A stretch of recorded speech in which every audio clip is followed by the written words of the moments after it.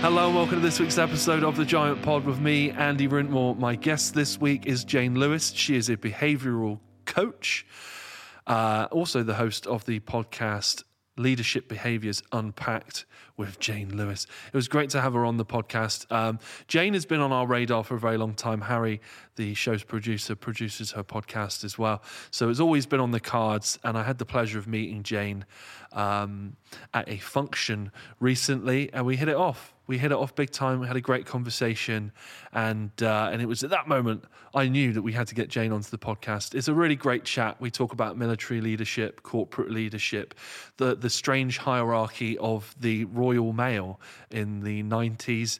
We talk about habits. We talk about the relationships between children and parents.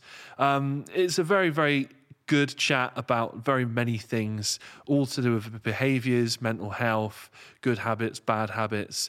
It's a bit philosophical at times it's very practical. It's a great chat. I'm going to stop waffling on about it. Really, really enjoyed it. We could have talked to Jayne for 5 hours, I think, and not been bored. You're going to love this. I love this. Here we go. It's Jayne Lewis on The Giant Pod. Thanks. Enjoy.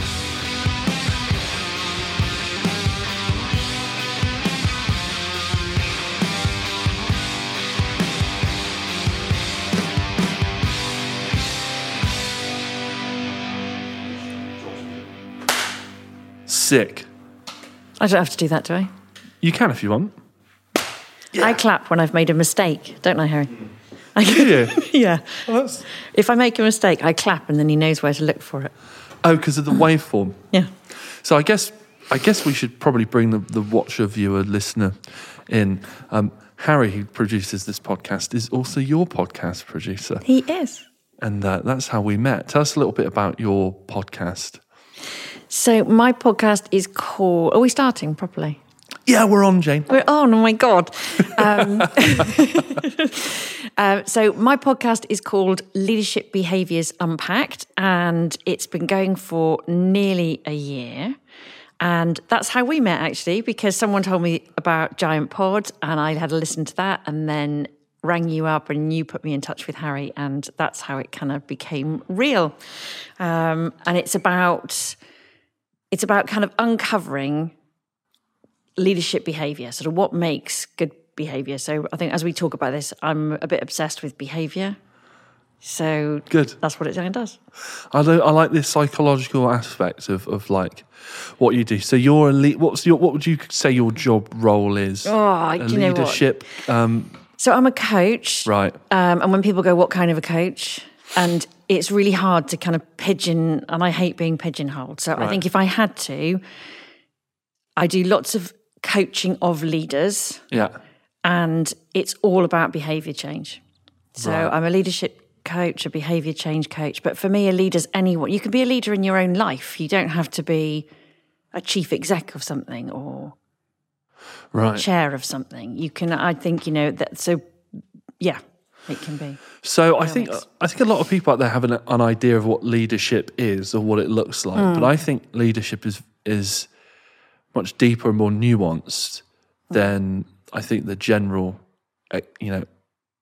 accepted idea of leadership. What are the things that you notice that are in every leader that you work with? What do they have to be considered a leader? Do you know? I think.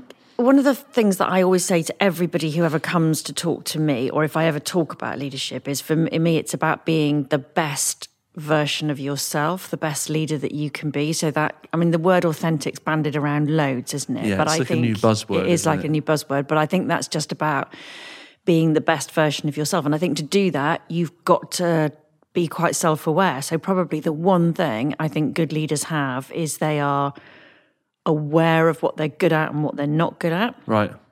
And they're honest about it.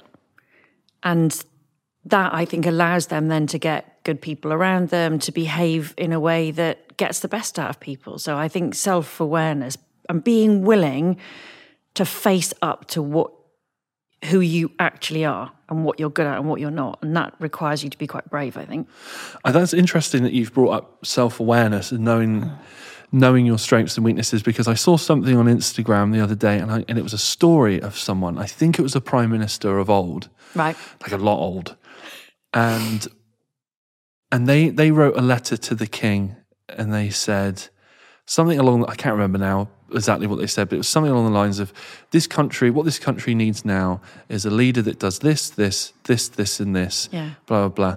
I am not those things. And I thought that was very fascinating to read. Yeah. Who's someone who sat down and wrote to the king, said, I'm not the man I'm not for the this, person in it, yeah. but I know what we need. And I don't know at that point whether the king goes, but that is what we need. Yeah. Like, that's showing a leadership quality, isn't it? Yeah. Is that, well, why don't you just harness that and get advice, create a team around you and use that self-awareness. Yeah. I don't know, but it was a long time ago when they did that. But I think that's exactly it. And I think one of the things that's often criticised is if leaders also change their mind about stuff. So they're kind of going, okay, this is where we're going, this is what we're going to do. But actually they're willing then to go, do you know what, that wasn't right. And actually we're going to switch that.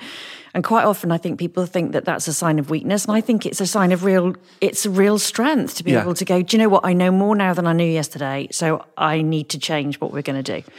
Yeah, you hear them say, I'm not saying I'm a huge Boris fan, but Yeah. you hear the press saying Boris does another 180. Absolutely. And I don't know what's and if he does do that, he'll get a bashing. Yeah. If he stays headstrong and defiant, he also you're damned if you do, damned if you don't. Absolutely. And I think probably like you, I wouldn't claim to be a Boris fan, but actually when he was making those U-turns, whatever people called it, I was kind of getting really mad, thinking that's a good thing. Yeah. And if you look at the latest debacle, where over that party that wasn't a party, or maybe was a party, if he'd have come out and gone, do you know what, we absolutely stuffed up and apologize and actually go, okay, and that's going to be different going forward, people would have much more respect than holding that line of I'm right. Yeah. But then the other thing with politics, and I guess we could lose ourselves here a little let's bit. not. But he's also got to think about the world stage as well. Yeah, yeah. And his not just how he looks to these people, he's playing a whole global stage, isn't he? Where if he does too many, I guess there's like an unwritten quota. If you do too many of these things, then perhaps, the different cultures, maybe the Russians start to believe that you're weak. Maybe the Chinese start to believe that they don't want to do any, economic deals with you or whatever, because you keep your track record. And I think that's very interesting that they have to do a whole host. They almost have to. It's theatre, isn't it? It is, and I think even in business, when you've got someone who's quite senior in a business, or even maybe not necessarily that senior, if they've got a team, I guess it's that balance, isn't it, between setting a direction, being able to keep people en route to where you ultimately need to go to, but being willing to adjust that course, I guess. Yeah. Rather than it just being seen as actually they've got no idea what they're doing, so they're just changing their mind every 5 minutes. Yeah, it's just a strange one, isn't it? I don't think anyone can really win. I think military leadership is an interesting one. I think that is at its most fundamental, because if you're a platoon commander or a squad leader, it's leadership at its, or a business leader when you have a small staff. It's at its most core, I think, of leadership, because you're just guiding how it used to be back in thousands of years ago. There's leadership and hierarchies have always existed, and that, I think, is in its most sort of natural way. Is that I don't think we've evolved to lead a whole nation. Yeah, we have natural leaders that emerge to head up a hunting pack or look after this or that, or everyone has a department, I guess. And I think the military leadership stuff is very interesting. It's probably not too dissimilar to business stuff, because there's a lot of like Navy SEALs like Jocko Willink who will come out and say, oh, this is the extreme ownership book.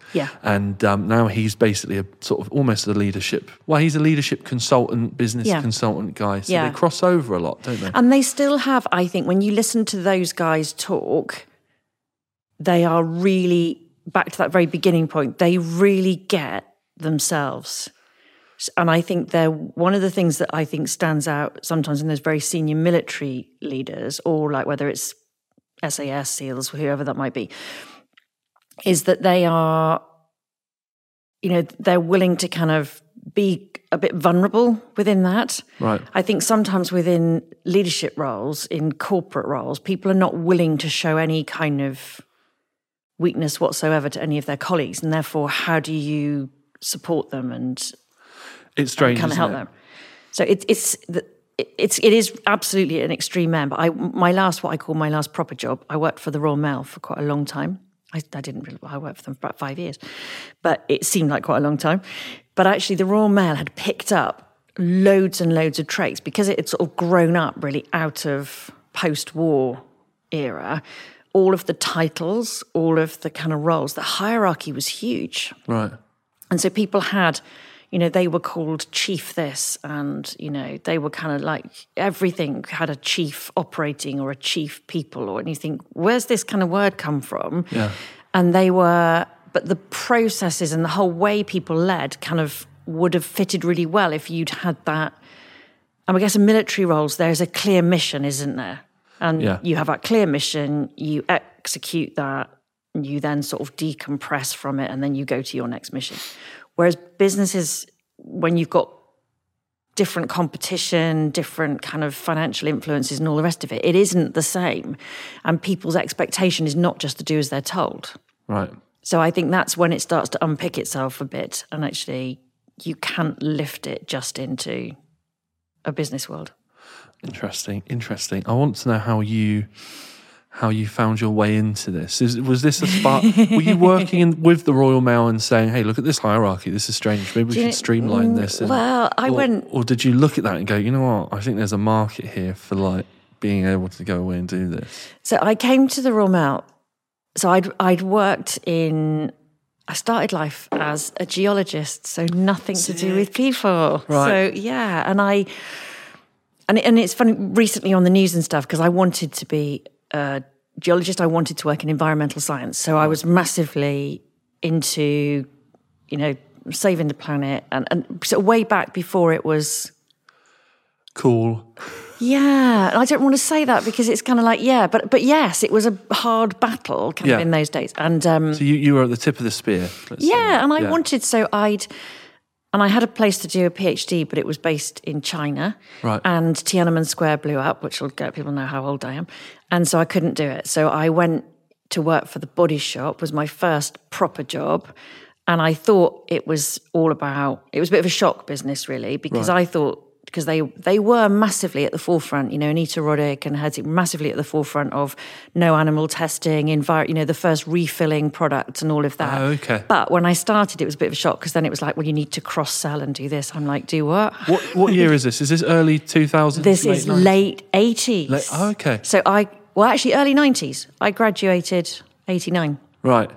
So, so that's sort of late 80s, early 90s kind of time. And actually I was kind of I worked at the Body Shop for a few years. I then worked in finance, and one of the things that always annoyed me was the way that senior people behaved. Right. And I sort of got into it. I got into working in management development and sort of leadership development relatively early. Yeah. But I was really interested because one of the things that drove me insane was that people were promoted and rewarded for what they delivered despite how they did it. And it really wound me up. And I was like, okay. And I remember kind of thinking, actually, the day that this bank sacks somebody for poor behaviour, despite the fact they've hit their numbers, is the day that you've got progress. Was kind of what I fundamentally believed. It drove me nuts that people who were bullying people, cutting corners, were really hard on their people, were actually getting rewarded and promoted. Right. So people in senior positions, a lot of them, their behaviour was horrendous. Right. And I think I was quite vocal about that quite early on. Particularly, and I kind of worked around the sort of reward structure within businesses. And I was just like, this is so wrong. Why are we giving bonuses to people despite appalling behaviour? And so I worked there, and then I got a job in people strategy kind of area because I had a baby and no one wanted to give me a part-time job in a proper part of the business. So they were like, stick her in strategy. Okay. And it was That doesn't sound very... But this, you're not going very back as modern. well. It's not, you see, and it wouldn't happen. Well, I hope it wouldn't happen now. I think it probably does still happen. So my daughter's 23, and so you're going back a while where actually I wanted to work part-time, and actually the belief was you couldn't do a kind of proper job, a leadership position part-time. So they put me into strategy, which was brilliant, because then I got into the whole kind of organisation, how organisations are designed, how they work, where behaviour sits in that. And I went to the Royal Mail as what they call an organisation development consultant. So I went there when they were losing £1 million a day, and there was a big structural change. So it was in the days of Adam Crozier and Alan Layton. So how are they losing $1 million a day at that point? Is that because Amazon Prime? And... New competitions. Amazon wouldn't... I don't think Amazon at that point in the... How long? 90... I don't know. Really early 2000s. Did Amazon exist then? You were starting to get more parcel post, but you were starting to get competition. So the competition had opened. So Royal Mail had to compete. So you had kind of other organisations coming in that would cream off like the final mile delivery. So they were quite happy to do kind of, the lucrative stuff in certain cities, but they wouldn't have delivered out to, deepest Dartmoor or north of Scotland, because it didn't make any money. So Royal Mail was having to compete, and suddenly when it was having to compete, it didn't make any money. And it was really badly run at that point. Okay. Is this before they went, because it was private, no, hang on. It was then as they became part privatised, and now they are still sort of, parts of it are privatised, parts of it are not, so it's a bit of a mess. So was that to save it? Is that what happened? Yes. Okay. Yeah, because when I was there, it was like competing with one hand tied behind its back, really. Okay. And it was probably the best and the worst job I ever had, I think. It was really, really hard. But they were starting to wake up to the fact that it was... people like Alan Layton, because he'd run NASDA before, and he was fabulous with people. Right. He was interested in who people were and what they did. And he would kind of, if you were working on something, he'd walk in and sit down and have a chat, and we'd all be like, woo, something.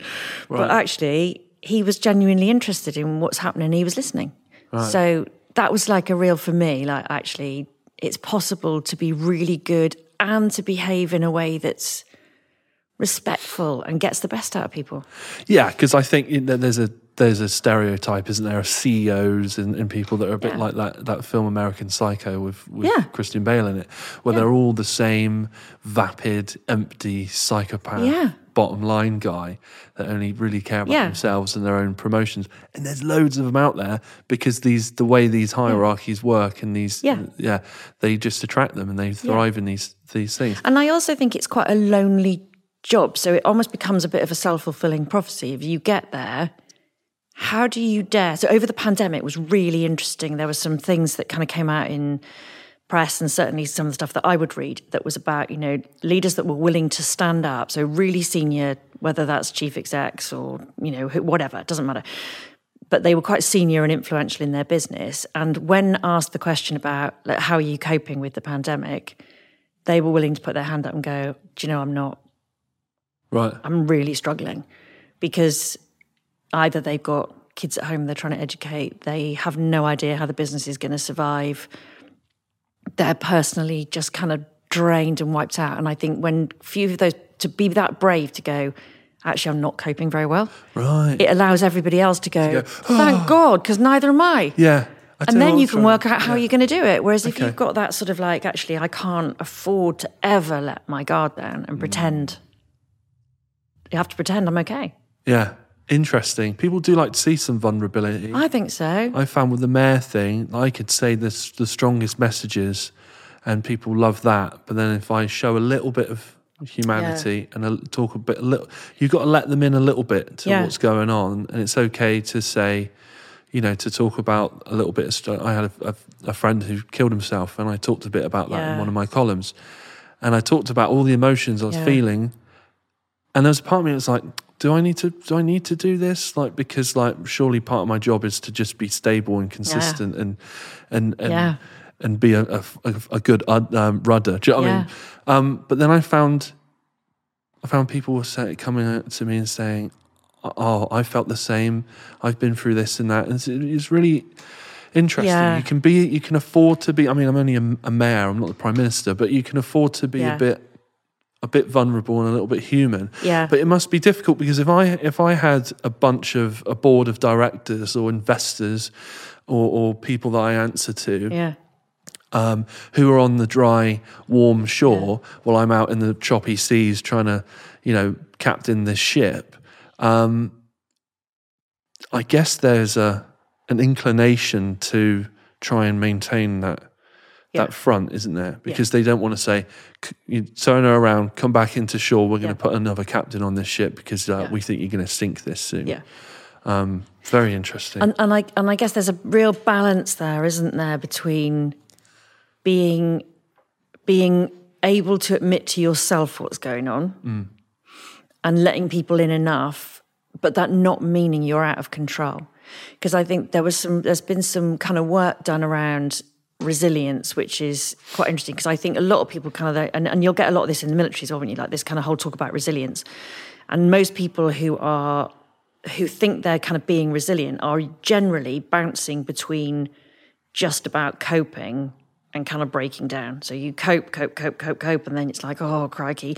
And then you scrabble back up and you cope and cope. Whereas actually understanding what's causing that and being able to, they almost kind of have a model that's designed almost like that kind of like Nike tick almost, and saying, well, if you can understand why you're bouncing back all the time and change that, that'll give you the skills to be really resilient, so you don't feel that pressure anymore.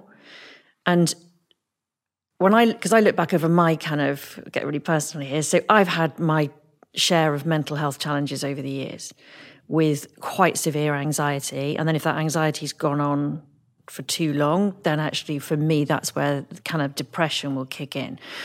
And for years and years, I didn't tell a soul because I was really ashamed of it. Right.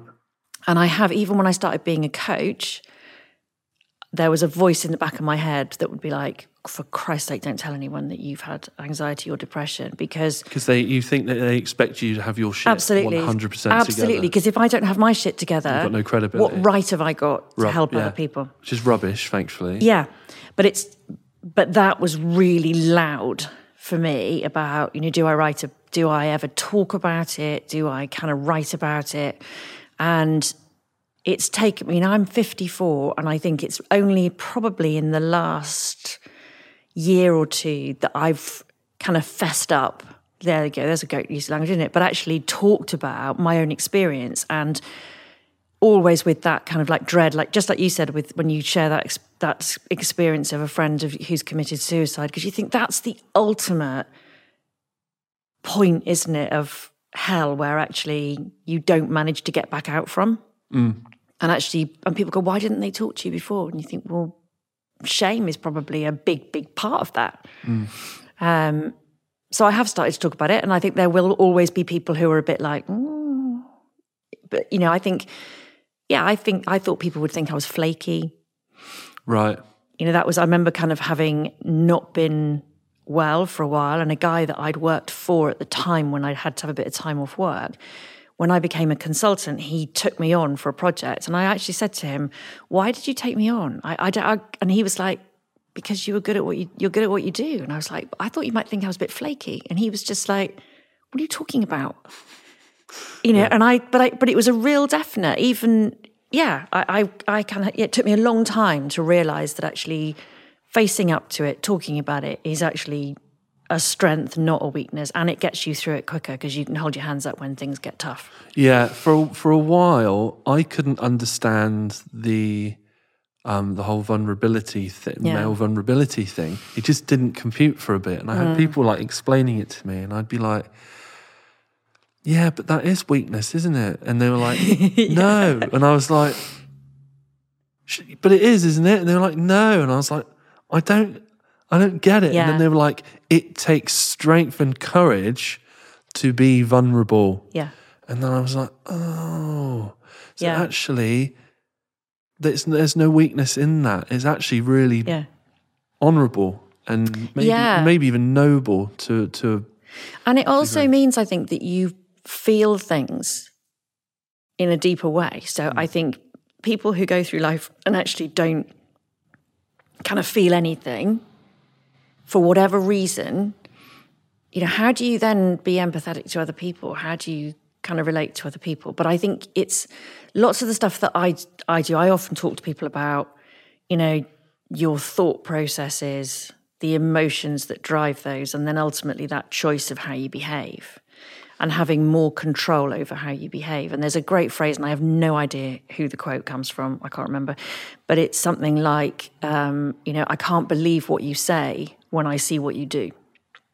Right. And I think for me, I was just like, that is so true. How often do you hear people like a message, and I see it, whether that's, back to the kind of political world, or you see it in businesses where you get somebody senior within that business, they talk a good story, and they're stood up spouting all this about this is what we stand for, and this is our vision, and this is how we behave, and these are our values, and everyone's going, yeah, right. Yeah. Because actually what they then do is nothing relating to that. So they can stand there talking about kindness and helping colleagues and all this, but actually they don't do any of those things. Right. So I think that how you choose to behave, because that's the only thing we can ever kind of choose, really, isn't it? The emotion will come and we'll feel excited, sad, desperate, angry. Yeah. But we still hold on to that element of how do you then choose? What do you choose to do with that? And how do you choose to behave? Fascinating. It's got a bit deep, hasn't it? I love it. I love it. I was listening to your podcast with, and I've forgotten his name, is the estate agent guy from Frome. Will Parfit. Will Parfit, that's right. And I really enjoyed that part when he talked about, he goes, right, what can I control, what can't I control? Yeah. He writes it down. I don't know if he really does write it down. I'm sure he probably does.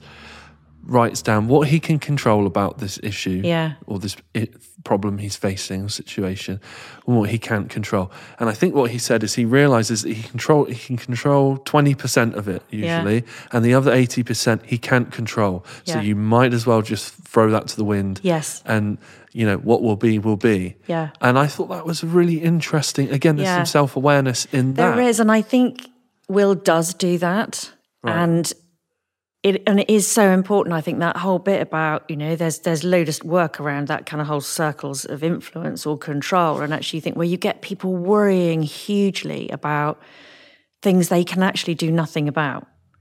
And they're not actually thinking, okay, what bits of that can I influence and what can I actually control? And for lots of people that I work with, it's about getting them to kind of expand out, really. So that bit where they're in control is that comfort zone, really. Which we need to get out of. And it's about kind of expanding it rather than pushing people to kind of to do something that then breaks them. Because you think, like, for me, that comfort zone is like a stretchy bit of silicone or something, I don't know, elastic band or something. But actually we can gradually make it bigger and bigger and be more and more comfortable with discomfort. Yes. I think that's being comfortable feeling uncomfortable. Yeah. I think makes us... It's good. Grow, doesn't it? Yes. There's two life-changing-ish things, not only two, but two life-changing-ish things that happened for me. Was that realization of vulnerability and leaning into that. Yeah. That suddenly changed a lot of ways that not that I necessarily feel like I need to be vulnerable a lot of the time. I feel very lucky that usually I feel quite pretty stable most of the time. Yeah. But knowing that is a mechanism and if you just lean into that, most human beings, especially people who are your friends, will recognise that, and it won't be ridiculed or whatever. It'll be taken seriously, and often they will share something back with you.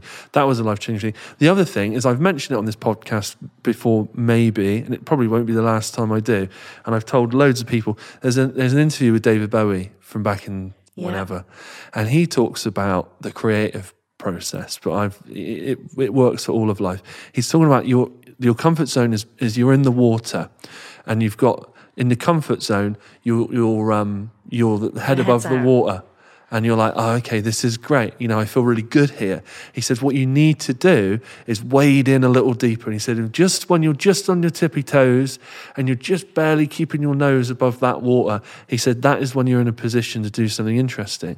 But the other thing I extrapolated from that is that, well, if that was the comfort zone before, somehow you get to a position where that water will go back down again. Yes. So you're going to just keep leveling this, whatever it is, out. You're going to keep leveling it out. So if you exit your comfort zone, yeah, it's going to feel weird, but it isn't going to feel weird for that long. And then that becomes your comfort zone. Yeah. And if you keep doing it, you look back and you go, look how many comfort zones I have. Or look at this huge comfort zone. It's like you're stepping up on a rock, isn't it? Right. Bigger and bigger. I've never heard that from David Bowie. That's brilliant. It's a very good interview at that moment. It was quite one of those moments when you go, I think I'm going to remember that now. Yeah. And that's how I try and see it. You know, I will talk a lot about exiting a comfort zone and stuff, and I'm not always the first to do it, but I definitely do it. So, but yeah, it's very interesting how, and more often than not, we will make a discomfort zone. We will make an uncomfortable zone comfortable much quicker than we think.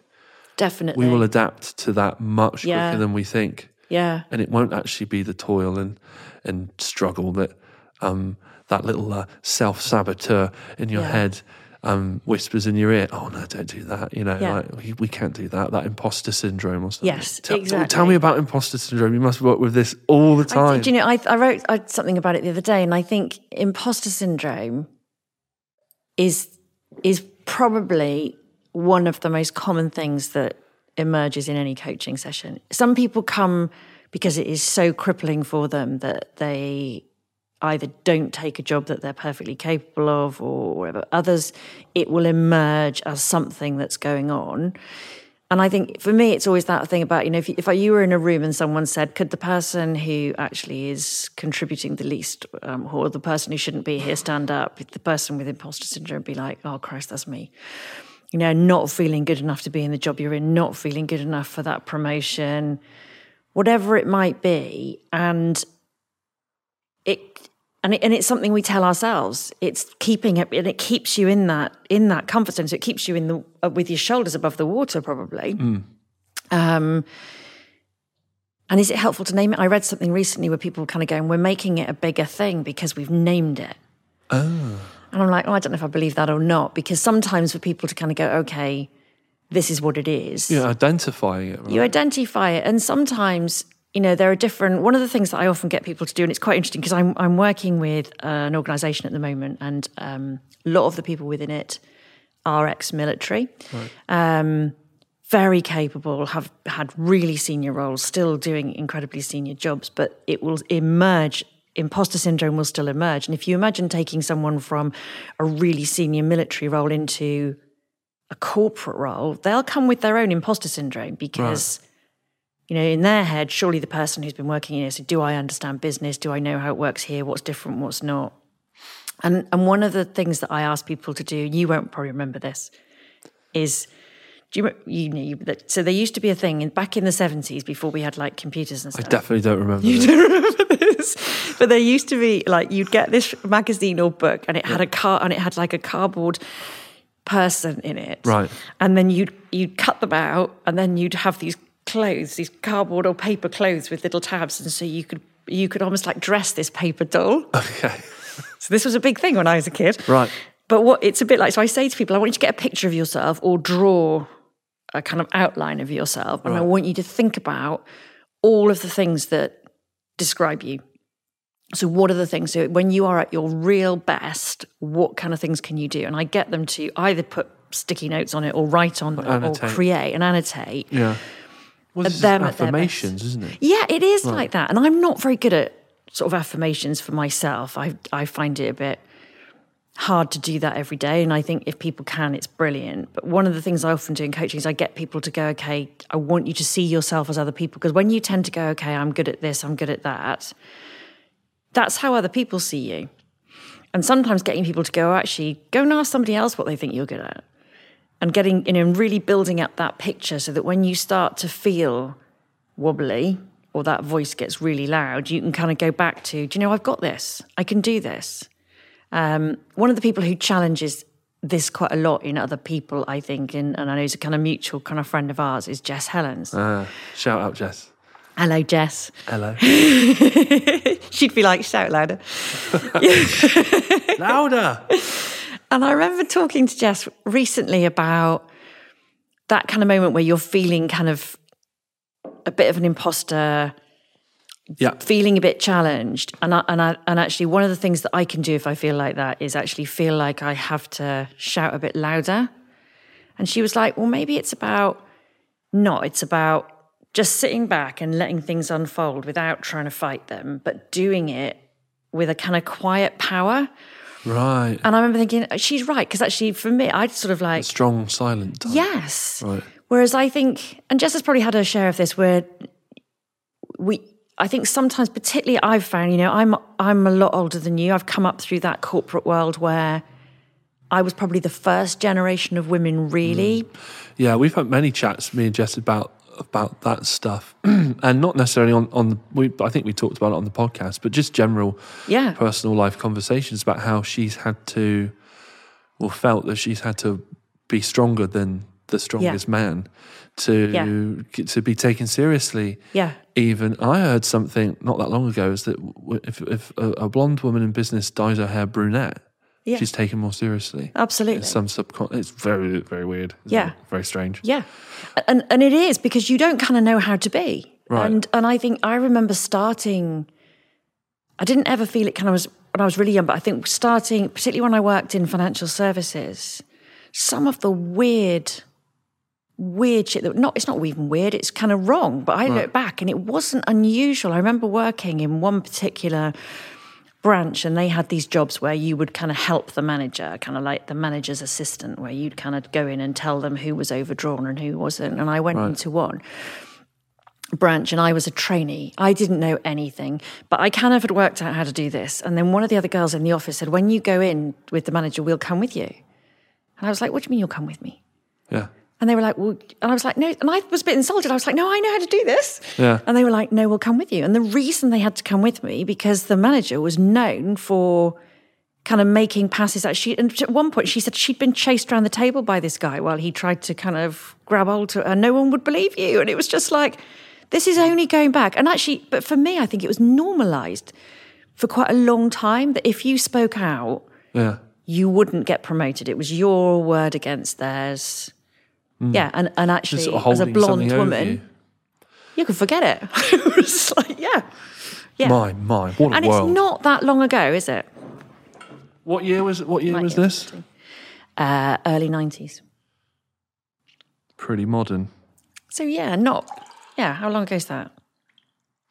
Frightening, 30 years ago. It's not that long, really, is it? It's not that long, but we've come a long way. But I still think, Jess is a lot younger than me and still dealing with that.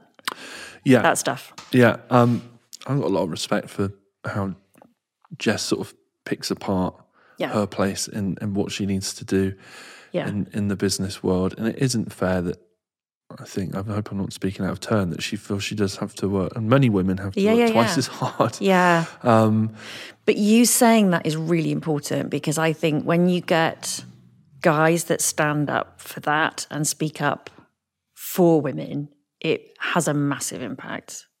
It has not only does it make you feel kind of like justified in how you feel, that actually it's not right, but I think it has a massive effect on other men. I think men being able to call out other men is so much more powerful and has much more impact than when women do it.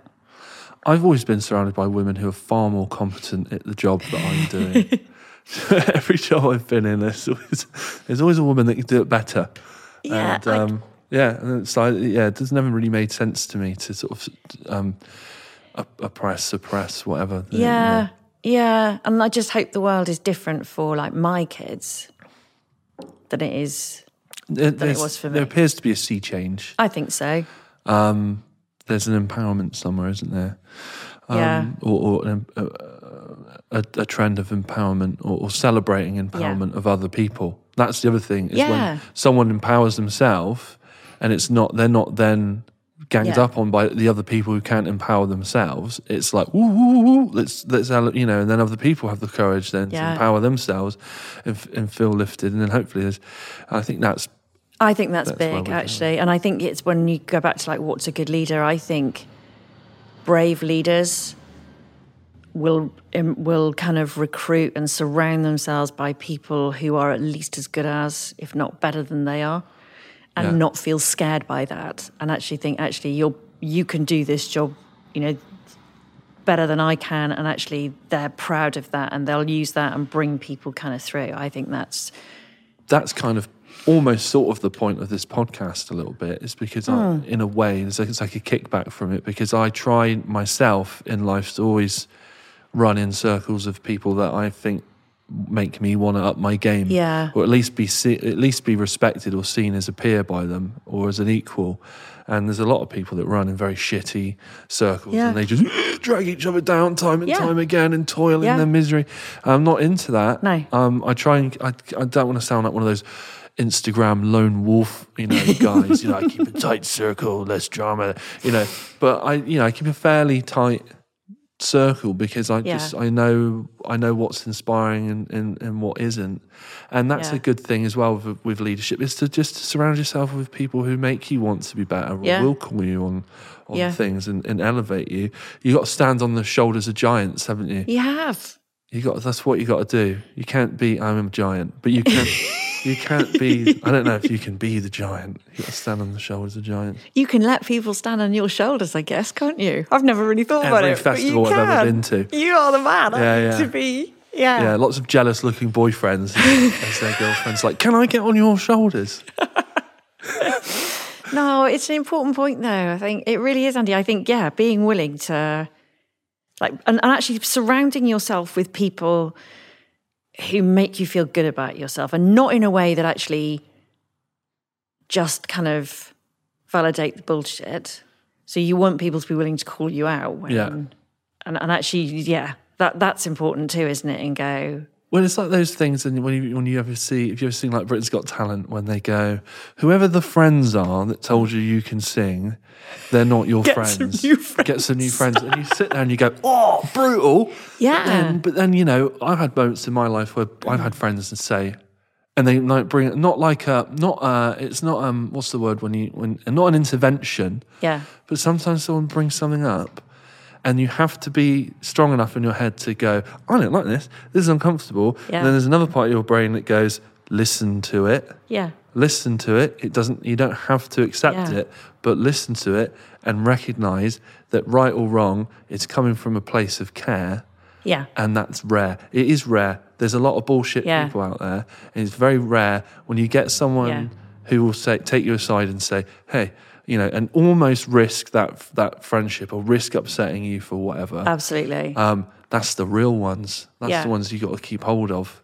They're your sergeants and your corporals. They are, and I think I recognise that. I think my husband once described me as being a bit like a Jack Russell Terrier, where I will see an injustice and have to out it, and I can't let it go until I've outed the perpetrator and it's been dealt with. The perp. And it's not, and it has some positive traits to be like that, but it's not always good. Right. And it'll be things like, I think inclusion is a value of mine that actually, and that's really important, but it's not just, for me, it'll go right down to who's been invited to this and not invited. And actually, so it can be really day to day as well as kind of bigger stuff. And actually, I guess, I can't believe I've come on here and I'm going to talk about my husband. I know, don't. I could have been terrible, probably.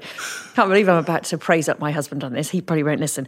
But actually, he will call me out. Right. And he will come and actually say, and it could be, I could be furious with kind of various friends or neighbours, and he'd be like, Jane, come on, is that? And he'll call out and go, is that the hill you want to die on? Yes. Right. And then there have been times when I've had to kind of say, and then I will now say to people, I am really sorry, I was a total dickhead. Right. And that's a hard skill to learn. That's something that's developing over to be able to go, hands up, my behaviour was horrible. Yeah. And it might have come from what I thought was a right place, but actually, like you say, is that the hill you want to die on? Actually, yeah. So having those friends and family that'll go, do you know what? You were a complete pellock. Okay. My intention wasn't to do that, but actually I was. So let's put your hands up and go, yeah, well, okay. That is a good thing as well. And I think, some because there's a difference between being domineering and being that strong and stable, that guiding thing. A lot of people will, like him or hate him. Prince Philip, a lot of people thought, he was the guy that would probably whisper in the Queen's ear and have some pearls of wisdom for her, or was a source of sort of strength and comfort. Very important. Anita Collier, who's been on this pod before, who was the mayor before me, she shout out Stephen Potts, her partner. He's a great man. She will say that he'll do anything for her, anything for her. Dote on her, her glass is never empty. Do you know what I mean? Like everything, he will absolutely hand, foot and finger. But one of the things she likes about him is that, but she'll say that, no, he'll call me out, and put me in my place sometimes when I need it. And she says, I like that. I like that strength in a man, and I like someone. And not a lot of people like someone putting them in their spot, but I think it's a very evolved being who recognises that that's a healthy mechanism to have in your life. Someone who will be uncomfortable, make things uncomfortable.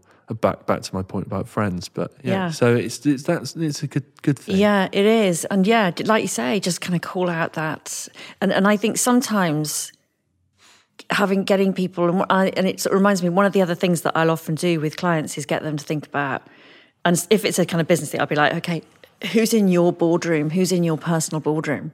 Right, interesting. And if I was to ask you kind of now, and when I won't going to, but and say, okay, like list these people who's sat around the table, and then kind of say to people, okay, so who's in charge, and who's doing this, and who's where are you sat within that, and actually then moving them on and going, well, actually, how do you want it to be, and who do you want to leave? And it's a bit like you saying about that circle of friends, going, well, actually, who are these people around that have got you? If you are like, Andy Rintmore.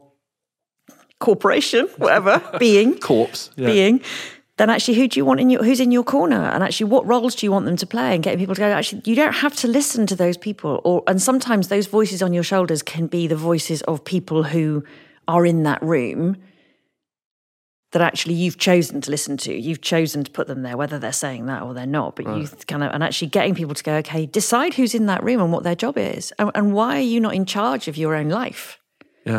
Because you should be the one in charge of that, not your parent or some friend or your boss or whoever. And that can be quite a powerful way for people to go, oh, actually, I do have some kind of choice over who I listen to, who I don't. And actually, sometimes the people you keep in there are like the ones that will go, cut that bullshit. And often there's a voice, almost like a nameless being, which represents the counter argument to the negative thing. That's almost like that imposter thing a little bit. But sometimes I've had it before when you think about when you're going to do something, especially like if you're going to make yourself like vulnerable in some way or open to criticism, which I do all the time with these chains. This is a public facing thing. I'm a massive moving target.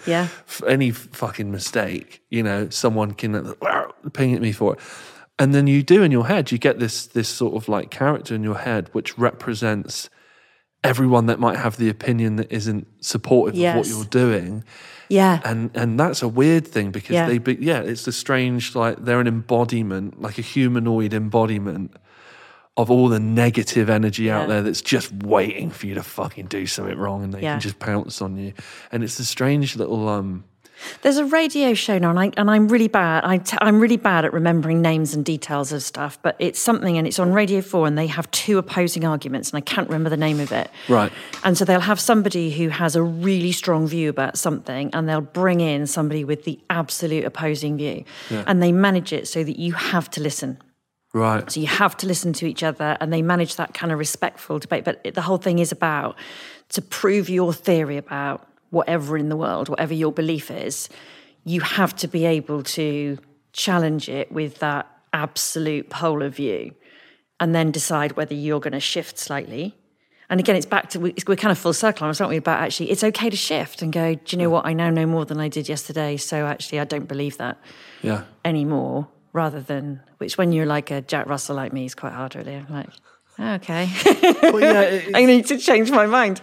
It's good to, it's like, a lot of reasonable people, and this is why I don't want to go into conspiracy theorists and things too much, or, anti-vax things and whatever, but, you want people, it's okay to have an opinion on something, but you want people to not be so dug into that opinion that if you present them with a good argument, it was cognitive dissonance, isn't it? Yes. That's what's basically what I'm getting at. Is like, no, this is part of my worldview, my belief system that helps their rudder on their ship get to wherever they're going, and they will not compromise on that, even when they are given a good argument. Absolutely. And that annoys me because it's an affront to logic, isn't it? And then they'll often why surround have you even got a brain? themselves. They'll surround themselves with other people that only believe exactly what they believe. The echo chamber.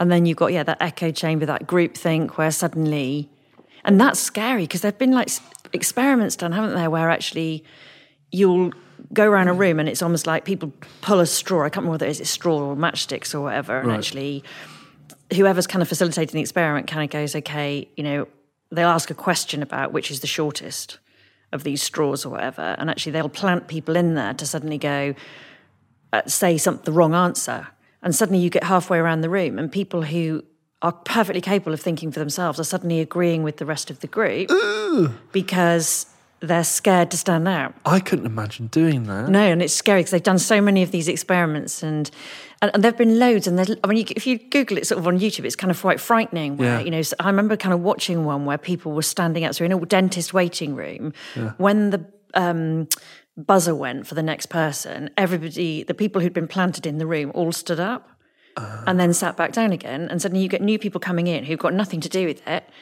And they sit there and watch like once or twice, and then they suddenly start standing up. There's no reason to stand up. So easy. And we're sat there going, I would never stand up. Right. But I bet you the data suggests that I would. It does. Yeah. It does.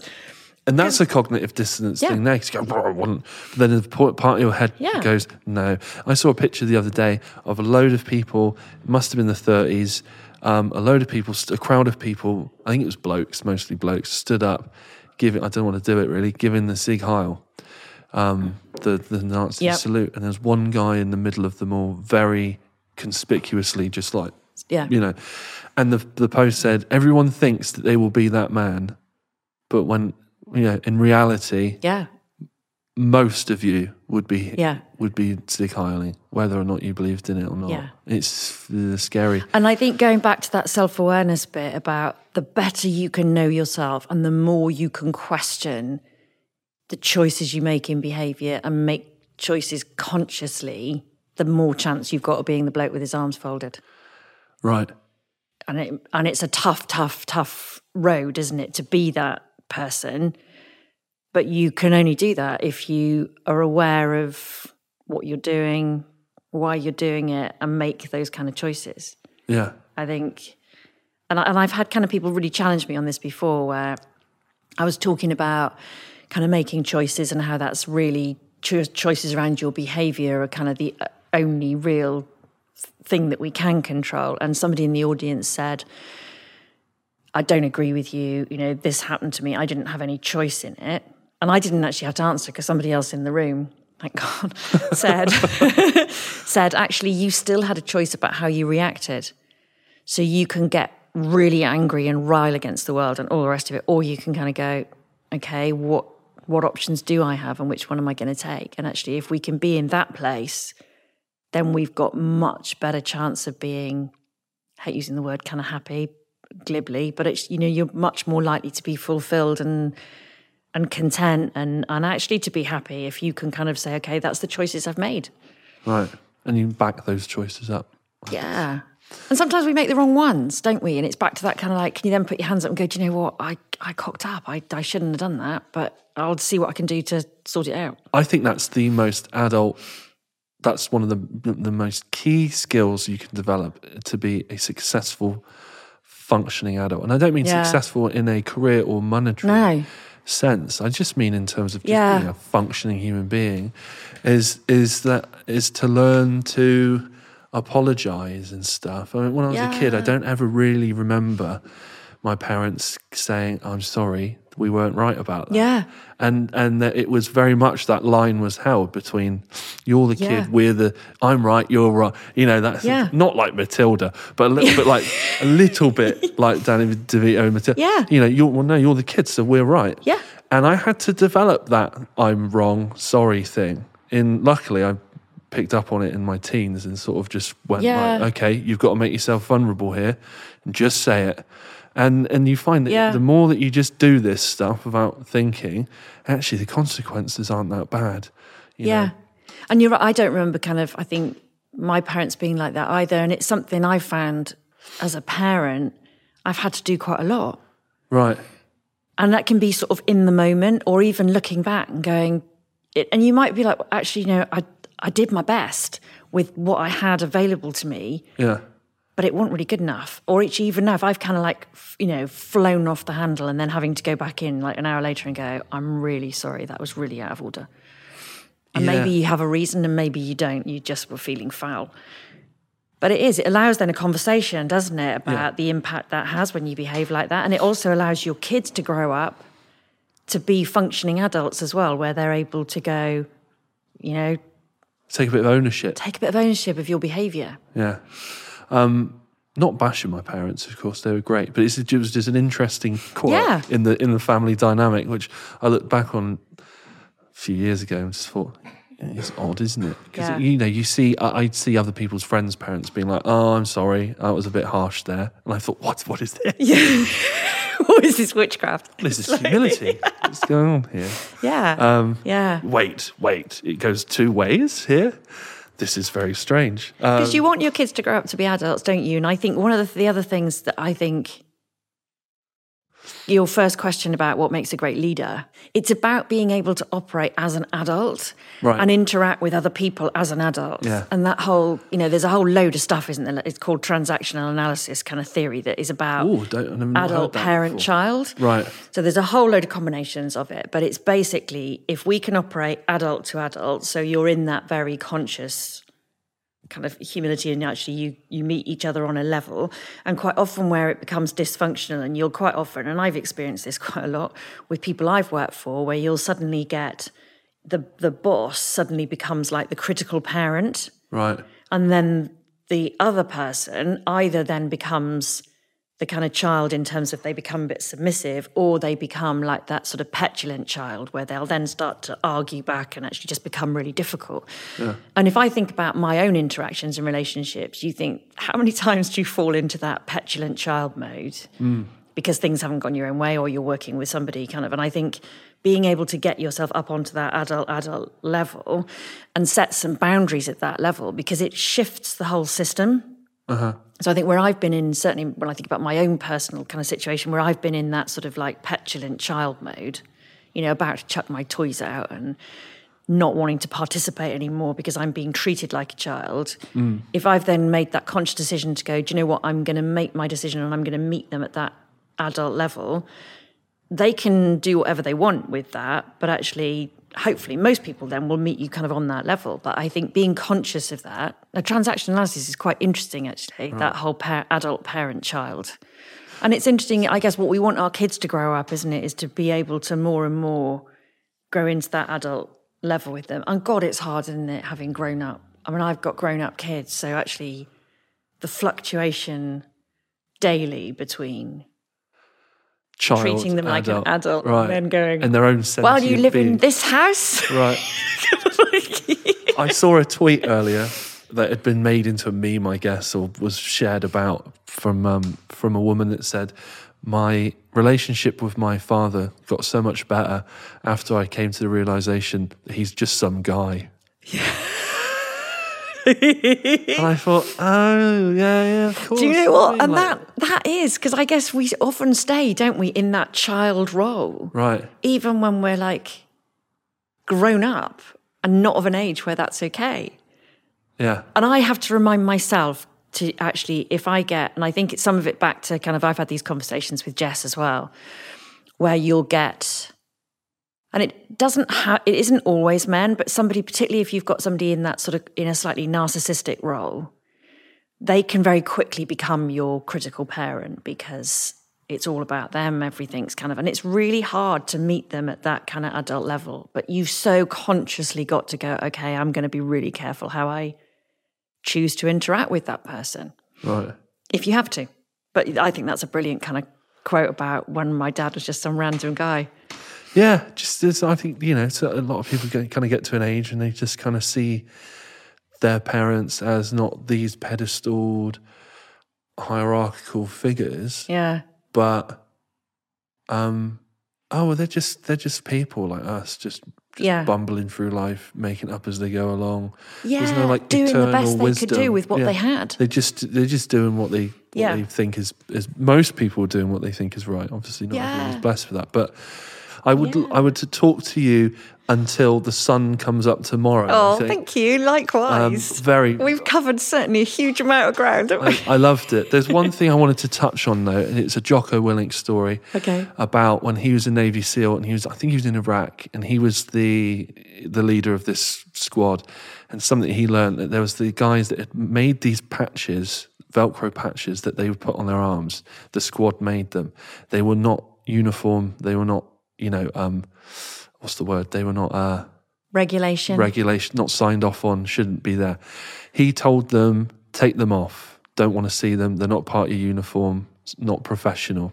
He knew when he was gone and they were going out on missions without him, they were putting them back on. He knows this is happening. He decides to let them do it because he realizes that having that little bit of mercy gives them morale, a sense of team, something to band together, something that gives them some form of identity as a unit. He realizes the use of that over coming down hard on them and holding his line. Yeah. And I think that was a very evolved move, a very inspired move. And it takes guts from him to not be 100% in charge of them. Yeah. Just a guiding hand at times. Yeah. Not a fist. Yeah. Yeah. Yeah. Beautiful. Jane, thanks very much. Thank you. I don't know why we haven't done this sooner. It's been amazing. I don't. Thank you. And I hope we can do it again. We will. You can come on to mine and talk about... Please. I haven't done a podcast in a long time. Someone else is. Have you not? Right, let's do it. Let's do it. Yeah. We will.